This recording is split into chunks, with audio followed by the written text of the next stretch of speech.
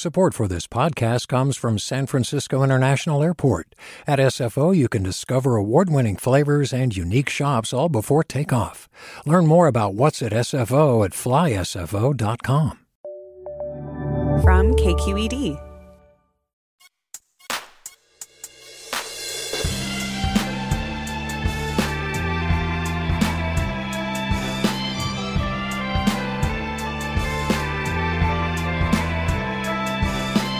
From KQED in San Francisco, this is Forum. I'm Mina Kim. Alec Wilkinson is an accomplished author and journalist who was bad at math. He says he passed his high school math classes only by cheating.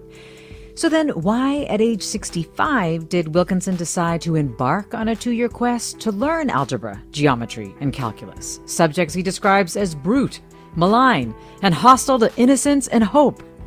We talked to Wilkinson about trying to learn something later in life because you were bad at it, the humility it requires, and the self-discovery it can bring. Join us.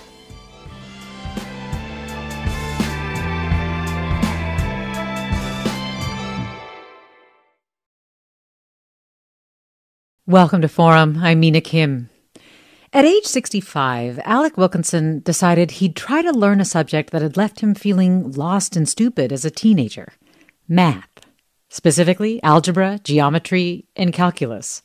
Wilkinson, a writer for The New Yorker, whose previous books include The Ice Balloon and The Protest Singer, says high school math left him abused and aggrieved. He writes about his hopes for learning math again with a half-century's wisdom in a new book called A Divine Language.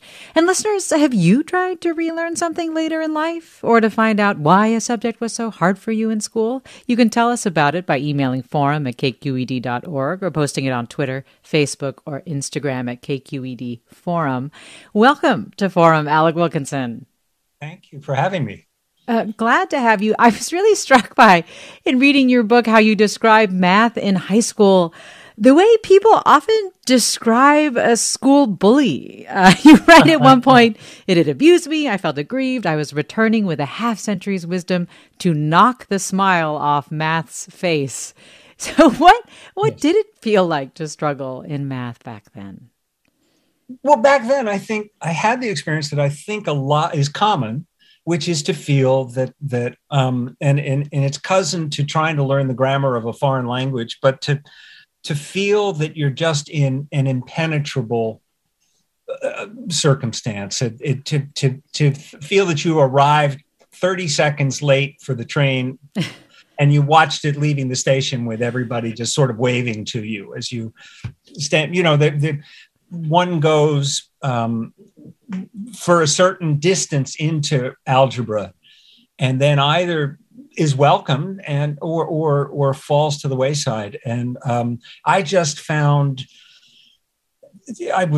utterly mysterious the idea of moving from arithmetic to algebra, that, in arithmetic, the problems are vertical and in algebra, they're horizontal. And nobody explained to me that algebra was a form of arithmetic. And I discovered that now as an adult, but it would have made it a good deal easier if I'd understood it at the time. Yeah. Well, how did you cope? I mean, you obviously graduated high cheated. school. I cheated. I just cheated. How did you cheat? I knew who the bright boys and girls were, and I sat, come test day, I sat beside one of them. And I don't know how it is these days, but in my childhood, the teacher would pass out the test and sit up there at the at his or her desk, or doing grading papers or doing something. I suppose these days he or she would be on the phone, scrolling through Instagram. But and I simply learned to divide my attention between the desk of the person next to me and the teacher's eyes. And if I sort of sat closer to the back of the room, this was a little more easily accomplished.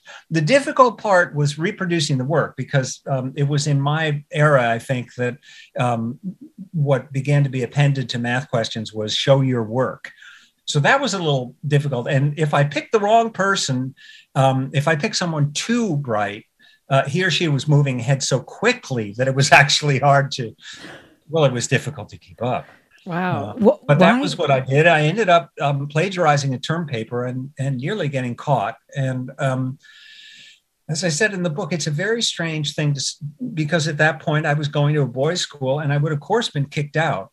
And that would have meant that I would have gone somewhere else to school. I would have known different people. I would have had different experiences. And the person who is speaking to you now would not exist because we're, of course, all of the, the consequence and results of not only who we were born to be and become, but the experiences that we have. Yeah, and that's definitely a part, it sounds like, of your quest That of was going very back unsettling. to find it. Yeah. And also, you had some trepidation about sharing the extent that you went to cheat and to hide the fact that you didn't understand what you were being taught. Why not admit that? Why not go to the teacher and say you needed help? Well, I think two reasons. I think one is there's quite an imperative. Adolescence is a period of secret keeping, and I don't think I didn't confide to anyone how much difficulty I was having. The other children seemed to be having no difficulty at all, except the people who were clearly dunces, and I sort of tried to avoid being looped in with them. But I also I was embarrassed and maybe ashamed. It's what happens to children when they're really their world is overthrown to a degree. I come from a family of high achievers. I had three brothers, all of whom went to Harvard.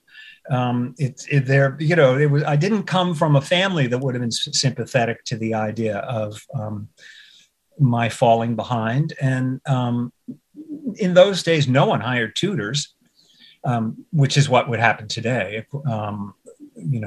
So I guess the truth was I was just, ashamed. And once it's like starting to shoplift or something. Once you've started, you have a history of it and or whatever vice one might pick up. So I now had a history of cheating pretty quickly into algebra. And people would say, the obvious question would have been, well, how have you got by so far? So I would have had to explain things I wouldn't really have wished to go into, I suppose. Well, actually, the question that comes up for me, given all of that, is why you decided to take it back up now, knowing that the subject made you feel so many things? Right. Well, I had let's see, the simplest answer is I thought that not having been able to absorb and comprehend mathematics as a child had influenced me deeply and had led to my being the writer that I'd become, how would I have been broadened?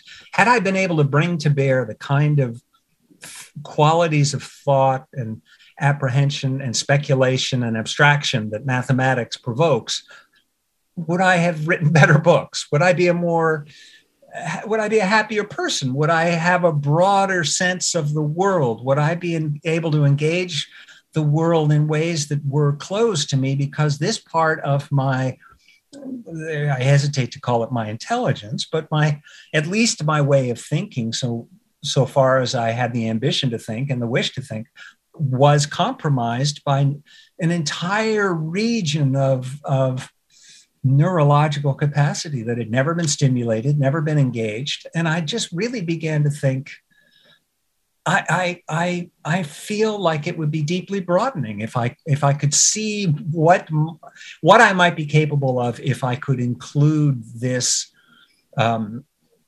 talent, this capacity, this ability in who I was. If it became an influence on my way of thinking. Yeah, there was this line. Yeah, it does, where you say I was returning to childhood not to recover something, but to try to do things differently from the way I had done them and see where that led. Where it led. Yeah, we're talking with Alec Wilkinson. His new book is A Divine Language, Learning Algebra, Geometry, and Calculus at the Edge of Old Age. And listeners, I want to hear if you struggled with math in school, and was that a source of shame or anxiety for you? Or have you tried to learn or relearn math or something else later in life, maybe a language, an instrument, a sport, and what that experience has been like for you? You can call us at 866-733-6786. You can tell us on email, forum@kqed.org, or post your stories or questions for Alec Wilkinson on Twitter, Facebook, or Instagram at KQED Forum. I love that you felt confident, Alec, that a half-century's wisdom would make this go round better. But you also wrote about how as we get older, learning takes longer. And I was wondering if you, knowing that ahead of time, if that gave you pause or if that was something that became really clear to you as you embarked on this. I'm sorry. I didn't know that one's capacity for learning is different as one gets older, particularly. That came about. I became acquainted with that as I began to read about the difficulties of learning. But I sort of began with the feeling that math is wrong. And I'm here to show everybody that math is wrong and that it's a thing that that's forced on us when we are children. And because it's forced on us by adults whom we trust, we accept it without really questioning it.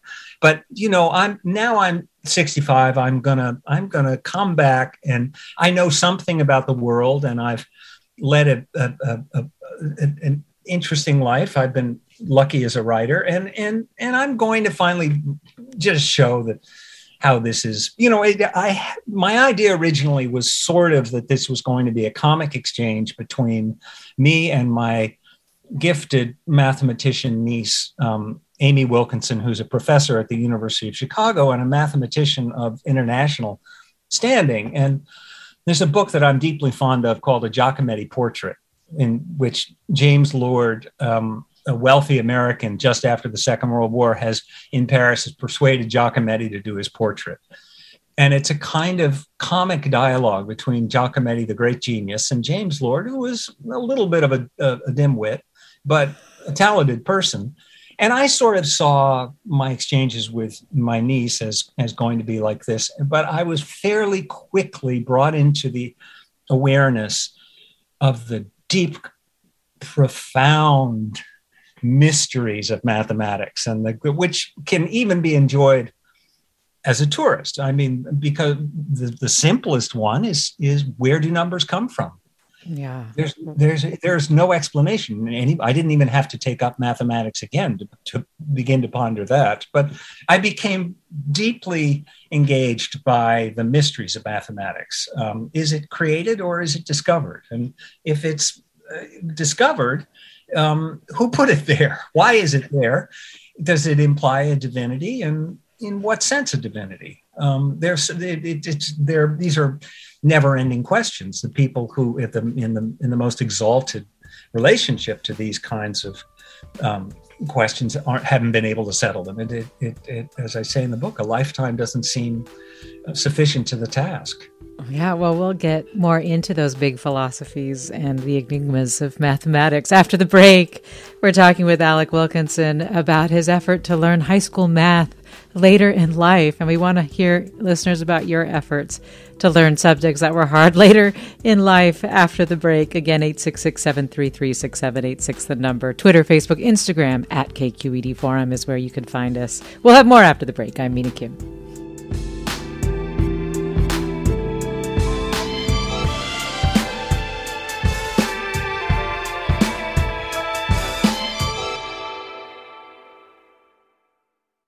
Support for Forum comes from San Francisco Opera. Set 10 years after a school shooting, the critically acclaimed opera Innocence takes us into a complex emotional journey where our understanding of innocence and guilt is constantly upended. Kaya Sariaho's ethereal score collapses the past into the present as a community of survivors grapple with how to move forward.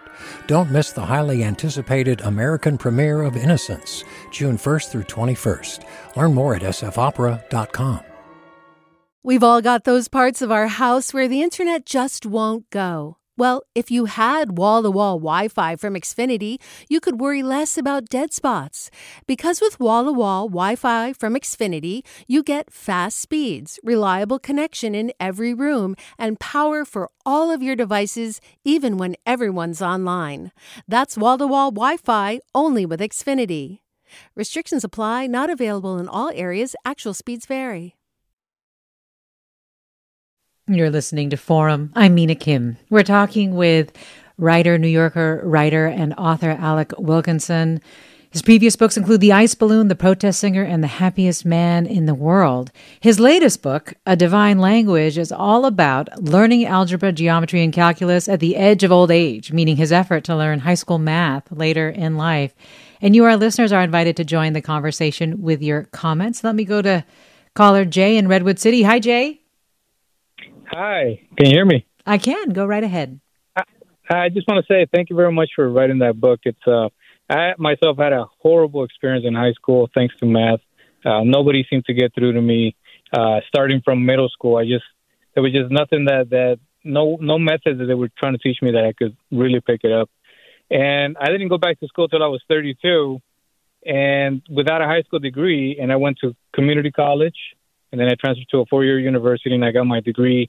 And I'm proud to say that I did it without a high school diploma. I absolutely hated high school. And anybody listening that's struggling or has a kid who's struggling in high school, just get them straight to a community college. You don't need a high school diploma, and just get it over with, because the system is not for everyone. So, well, Jay, I'm so glad that path worked out so well for you, and thanks for the call. Let me go to Casey in Berkeley next. Hi, Casey. Hi. First of all, I'd just like to say that I later became a college teacher. But I started off with a rough beginning, and I went to 12 schools before I got to the 7th grade. And so I was way behind in math, and the teachers in these classes, as I would move from class to class, school to school, state to state, they would just put me in the back of the room and forget about me. But the thing is, I was tested in California when I came out here, and they said I had an IQ of 150. So it wasn't brains, it was just the system. Now, let me just say that I think there's hope for all of us. And I'm 82, and I'm about to get the book, and I'm going to give it a shot. Because I think it is a beautiful language, but it's scary, and you need help. And maybe this book will open some doors for me. Oh, well, Casey, thanks. Alec, you have any thoughts for Casey or any advice as Casey takes on this journey? I wish I did. I think the journey is individual, and what you'll find are if it's for you as it was for me, and I think it will be because it's a common human experience, you will be introduced to and will arrive at thoughts and experiences you didn't expect to have. Because you're dealing with new material. Could I also just respond to Jay? And say, Jay, my own son went to community college without a high school degree, and then went on to get a bachelor's degree. And I agree with you entirely. I was so deeply impressed by the education he got at the community college. And I developed a respect for them that I had not had before from being unaware of them. So congratulations to you. That's a good story. And really quick, this is yours too. Yeah, Casey, yours as well. Eric says, I'm listening to your program right now, and the speaker is talking about cheating on a math test. As a teacher, I take offense to him assuming that when my students are taking tests, I am scrolling through Instagram. Does he really have that low of an opinion of teachers? No, I guess, you see, that's what I get for trying to make a joke. No, I only mean... I relied on my teachers being to some degree distracted, either because they were grading papers or doing something so that I could, carry out my program. But no, of course, I didn't mean that. That were my apologies. I didn't mean to suggest that, and it'd be clearly wrong to suggest that. Before the break, you were talking about how you decided to engage your rock star math professor niece to be able to teach you or to go with you through this journey of relearning math. Why not take a class? Why did you decide you didn't want to take a class, say algebra for adults or something? Well, I tried to find one, and they're not that easy to find. Very easy to learn English as a second language, if at least in New York City. Or very certain things, but I couldn't actually find one, and I did particularly look for one that had a remedial quality to it, although algebra for adults, I guess, would be. But I also thought, the worst outcome here could be that I am once again the dullard in the class. And and this time I'm not going to tolerate, if I can manage it, being left behind. So what if I were the one that everybody just made everybody groan by the side of his hand in the air once more, stopping the class and saying, I'm sorry, I don't understand. So I was I thought in the end, well, I have this extraordinary resource. Let me take advantage of that. And that was how I began. That is not how I ended. Yes. And Amy starts by saying, I'm not sure where to start. Right. Which kind of makes sense, I guess, for someone at her level of mathematics. So talk a little bit about those first few weeks. You do talk about how you started to understand the beauties, philosophies, and all of these interesting things about the language of math. But at the very beginning, you were trying to just do word problems, right? That's right. Amy said, before we start, why don't you go get Algebra for Dummies and bring yourself up to speed on a few things. And I started reading it, and very quickly it was borne in on me that I don't care who it's for, it's still algebra. And, and if you think about it, it's still impossible. It can't be done. I'd already proved that. I didn't really see the point in trying to prove it a second time, but I thought, okay, I'll persevere. And when I had this, Amy had always been a little bit dubious about the prospect, because she knew probably what I didn't know, which is that she had studied algebra as an exceptionally precocious, gifted math child, probably at the age of 11. And so I was asking, if Amy were a tennis player among the women, she'd sort of be ranked in the world very high. And it's like going to somebody like that. There's a famous joke where some writer is sitting next to a brain surgeon at dinner, and the brain surgeon says, I'm about to retire and I'm thinking of doing some writing. And the writer says, how interesting, I'm about to retire and I'm thinking of taking up brain surgery. So it was a little ridiculous of me to think that I could ask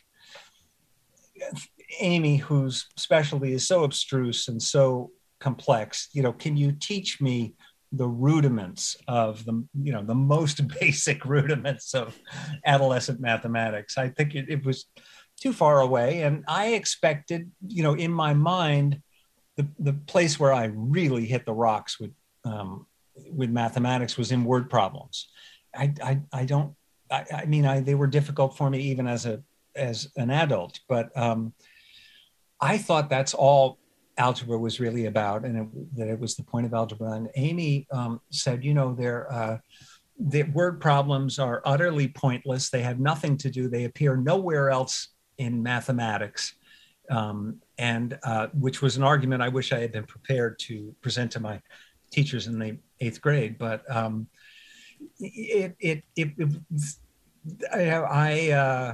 I was determined, even against her, with her disapproval, to try to this time. I felt if I couldn't understand word problems, there was no way I could say that I had completed algebra again and go on to geometry. So, but I really hit the shoals there. Yeah. Well, Matthew They're writes, hard. yeah, they are.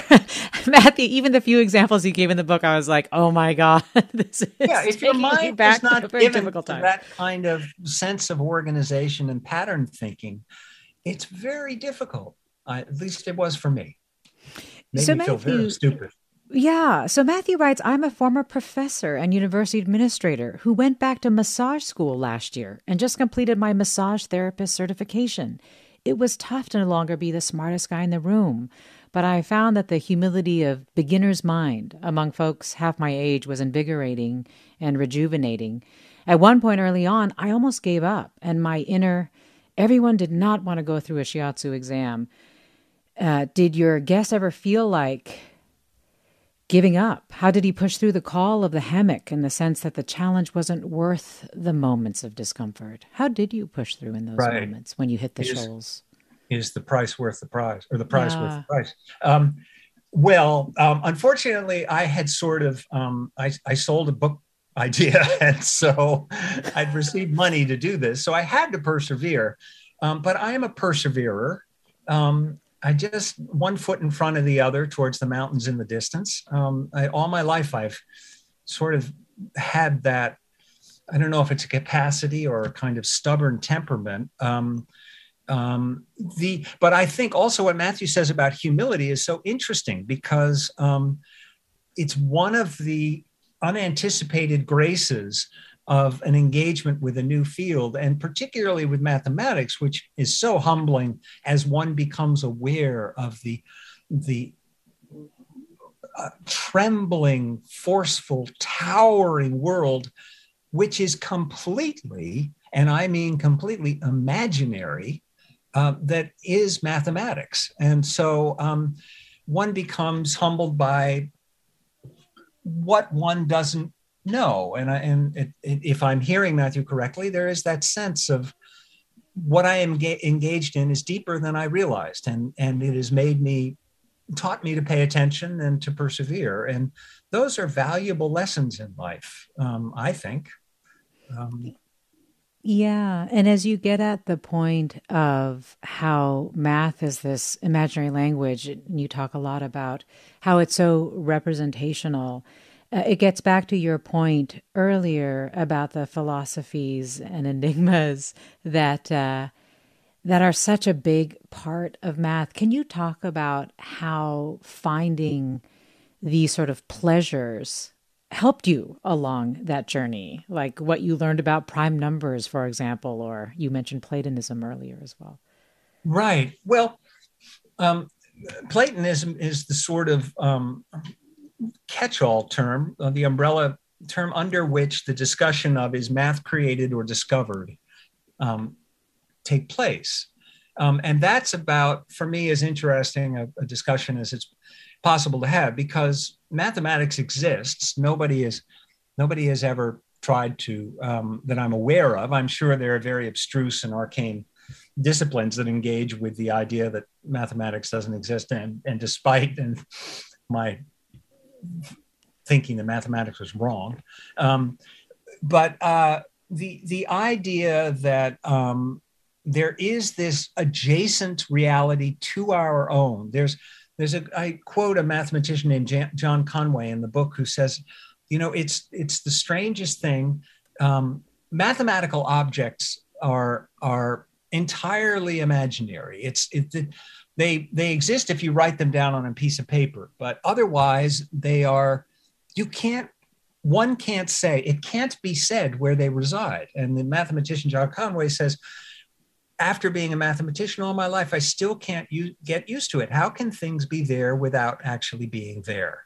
Mm-hmm. And mathematics introduces one to such fascinating conundrums that are entirely human. They're not, I didn't need any abstruse learning. As I say, the first mystery waiting like a little welcoming party in the vestibule of mathematics is, where do numbers come from? It's a question that cannot be answered, not by me, not by the smartest man or woman in the world. It's an enigma and an enduring one. And the next mystery I encountered was that of prime numbers, which are numbers that have, despite even if you think we created them, numbers, and why are there numbers such as prime numbers, which have attributes that nobody gave them, that behave as if they're entirely independent of us. So there's so many fascinating, wonderful, thrilling, sustaining, exciting enigmas. And as I say, they all lead towards the idea, is the question of, is math created or discovered? If it's created, then it's necessarily imperfect, because human beings are imperfect.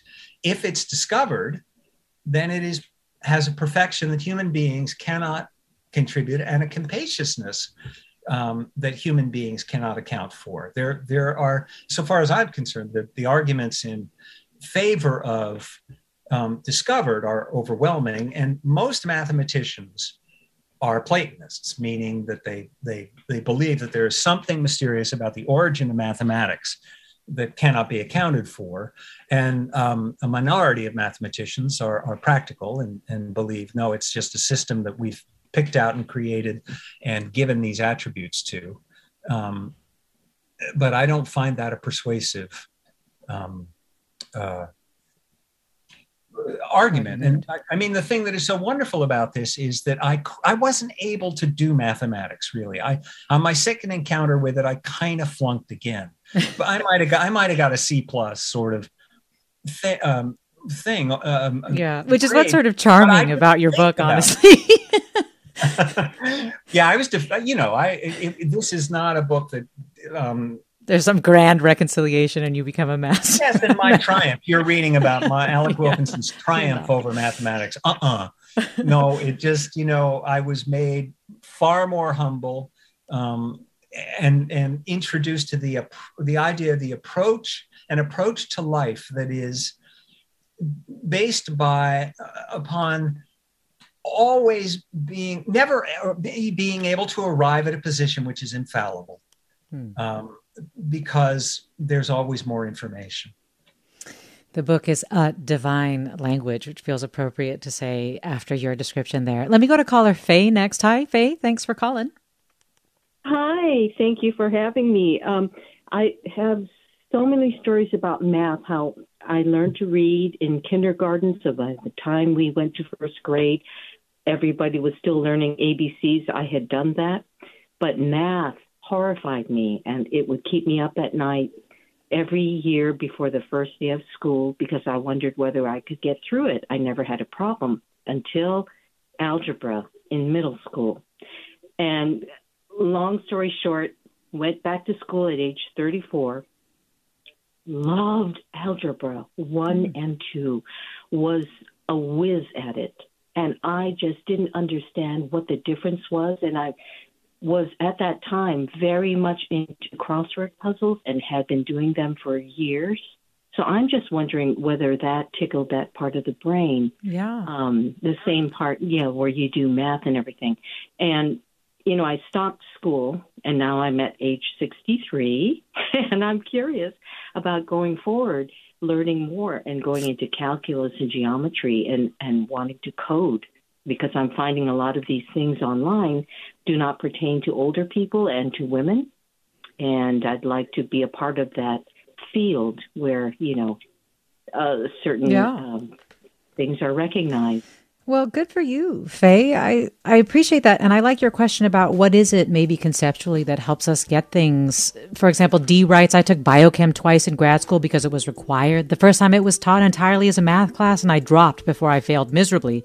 The second time I got an A- from a woman and future astronaut who taught biochem as a narrative of how our food becomes our feces. Once I got the story, I could follow the math. I went on to choose, like your guest, to retake algebra and loved it. We'll have more with my guest, Alec Wilkinson, a longtime New Yorker contributor who's written a book called A Divine Language, Learning Algebra, Geometry, and Calculus at the Edge of Old Age. Stay with us. I'm Mina Kim.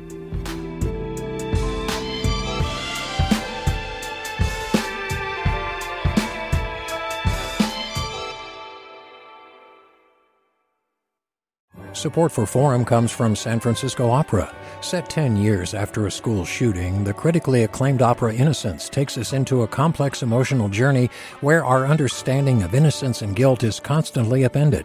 Kaya Sariaho's ethereal score collapses the past into the present as a community of survivors grapple with how to move forward.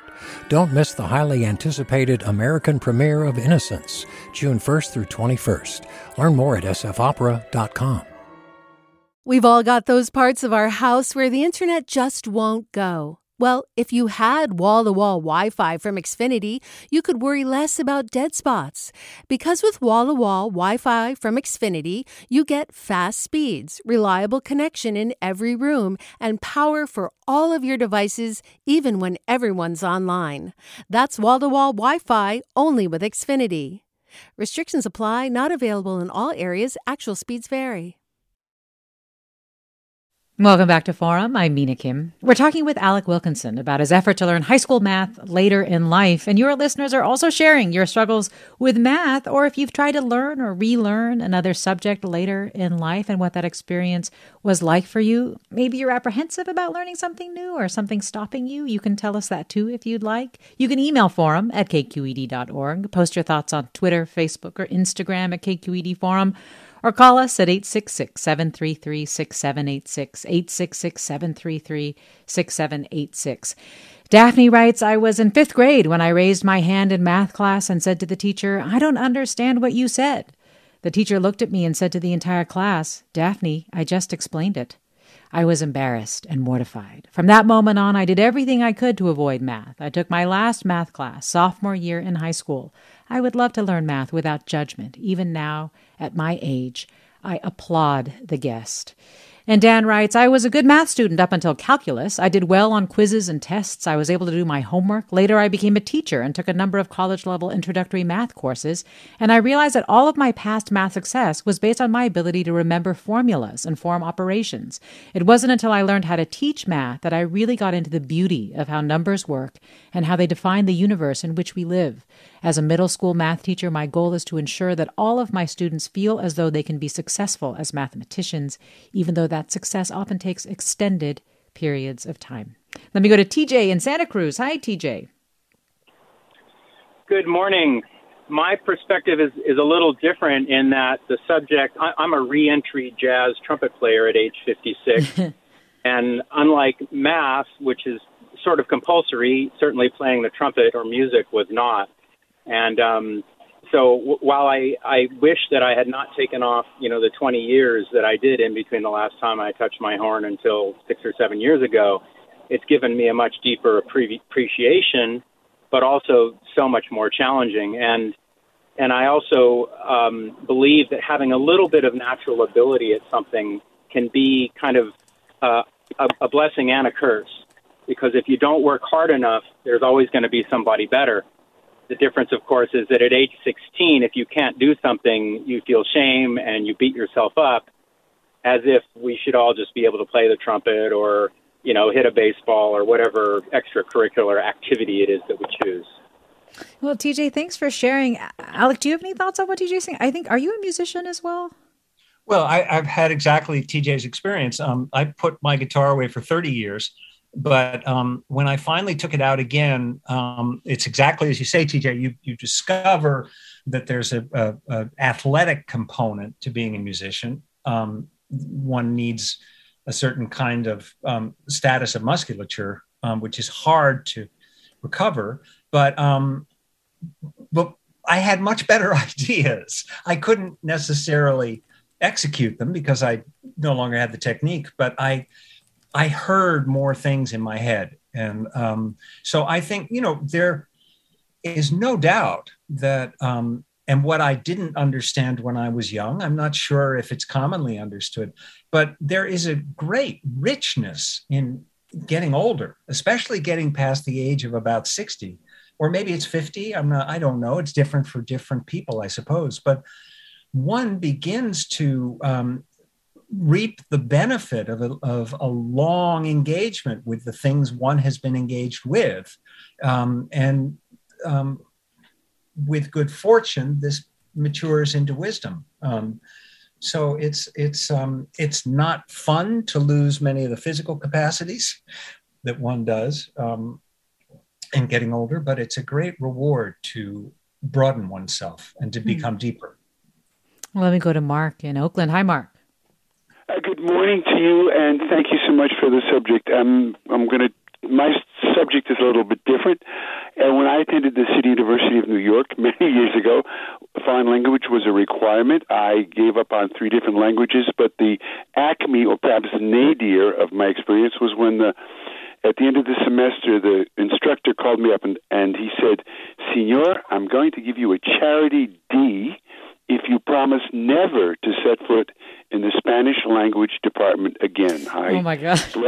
I gladly took the D and humbly never did.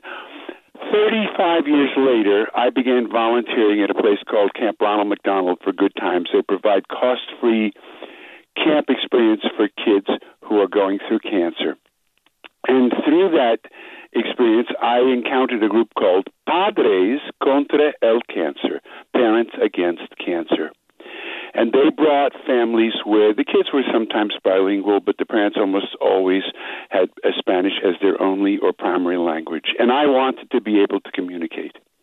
With the help of my maestra, my esposa, my novia, my wife, who speaks Spanish so well, I learned at 52 and 53 and 54 how to speak Spanish. I'm 75. I just came back from camp. I can do my entire magic show. It's not a good show, but I can do it entirely in Espanol. And at camp they call me Pun, so I don't speak Espanol. I speak, yo hablo Espanol. But it was the difference, and I'm sure you both realize it and your audience realizes it, the difference is motivation. Well, and what a lovely motivation, Mark, for you. That's such a great story. All of these comments are making me think about, too, Alec, you wanted to find out why it was so hard for you back then? Like, did you reach a conclusion, get an answer to that through this process of why it had been so hard? Not just why you didn't. Yeah. Mm-hmm. No, I'm sorry. I didn't mean to. No, go right ahead. Part of the story is math is hard. There's a very prominent mathematician writer named Jordan Ellenberg at the university. I think he's at University of Wisconsin, Michigan University. I'm not sure, but he's written several best-selling books about mathematics, and he was a friend and classmate of Amy's, my niece's. And after my book came out, he sent me a piece he had written about how algebra actually is hard. It does require from us an attention, I think. I think, and also one of the problems is nobody really explains to us, at least they didn't in my childhood, perhaps it's different now, that algebra is arithmetic, but it's doing arithmetic with an unknown, which is X. And that's, if you don't grasp that concept, which I didn't, the door is going to shut for you fairly quickly in algebra. And I'm not sure, it's a very difficult subject to teach. It's a very complex subject. And I think that it's a little bit geared towards or delivered with or performed, taught with the idea that there's going to be some collateral damage. Some kids are not going to get it. And it just seems the culture will accept letting them fall behind. But some of them are falling behind. There are a multiplicity of reasons for why a child falls behind, but among them is the one that they were not necessarily taught well. And so I hate to blame my teachers, but I'm not sure I was taught wonderfully. Well, this listener Amy writes, I grew up in Los Gatos, and all those decades ago, science was simply taught from textbooks. I thought I didn't like science. In 8th grade, I was lucky to have an ecology class. It changed my life. I'm a total science geek now. Wish I had more hands-on classes throughout my early education. Let me go to Stacy next. Hi, Stacy. Join us. Hi. Can you hear me? Yep. Go right ahead. I'm in San Francisco, and it just struck me when I was listening to you. I know when I was a kid, I actually was really good in math. So this is a little bit of a twist to it, but I couldn't write. I could read really young, but I couldn't sound out words that I was unfamiliar with. I couldn't spell for the life of me. And it was before the whole dyslexia things came out, and I just struggled. And I remember thinking, oh man, the dumb kids did math and the smart kids were more language oriented. And it was really, really, really hard for me. And I felt really bad. And I tried so hard, and I was tested for gifted, and it was all language-based, and I bombed. And when I got to college, because I never finished high school, I dropped out. When I got to college, I decided I need to be an English major because I knew for my life it was going to be critical that I had to learn to write. And so I struggled, and I remember how hard I struggled, but I wanted it so bad. I was hungry to learn to write. And it was the same thing with Spanish. I was hungry to learn a language, and it was so hard for me. I had no memory for it. I had a memory for numbers, but when it came to language, it just disappeared. And I didn't know why it was so hard for me. Same with spelling. I could not see the word, and I would spell things sort of phonetically, but I just couldn't get it. And I can just relate to that thing of that hunger for that piece, because it broadens your reality, your life. And having that thing that blocked me, if I didn't go towards it, I always knew that would be this limit in my life. And so I needed to overcome and not, at least master to some degree that which was so hard for me. Yeah. Well, it's so great. It sounds like you have gone toward it. Alex, Stacy mentions dyslexia. Another listener, Peg, writes, can you please ask your guest about dyscalculia? Dyscalculia? Am I saying that correctly? Dyscalculia, yeah. Yeah. But Stacy, if I just replied to Stacy too, that's exactly what you're describing is exactly what and maybe that's what you meant, the impulse that led me to take this on in the first place. But dyscalculia is the mathematical equivalence of dyslexia. It's an inability to work with numbers. People with dyscalculia have trouble reading clock faces. They have difficulty estimating distance, how far away something is from them, that sort of thing. So it's I don't think it's as common as dyslexia, but I have actually known someone who had it and finally had to give up her job because she was an artist and an art director, which has been taken over now by working with computers and coding and mathematics, and she just simply couldn't do it. Yeah. Well, Joanne, and I think this is earlier your point about Platonism. Joanne writes, I'm a mathematician by training, doctorate in abstract algebra, but switched to computer programming long ago. I can't answer the question whether mathematical objects are created or discovered, but when I was actively engaged in research, I strongly felt they were discovered.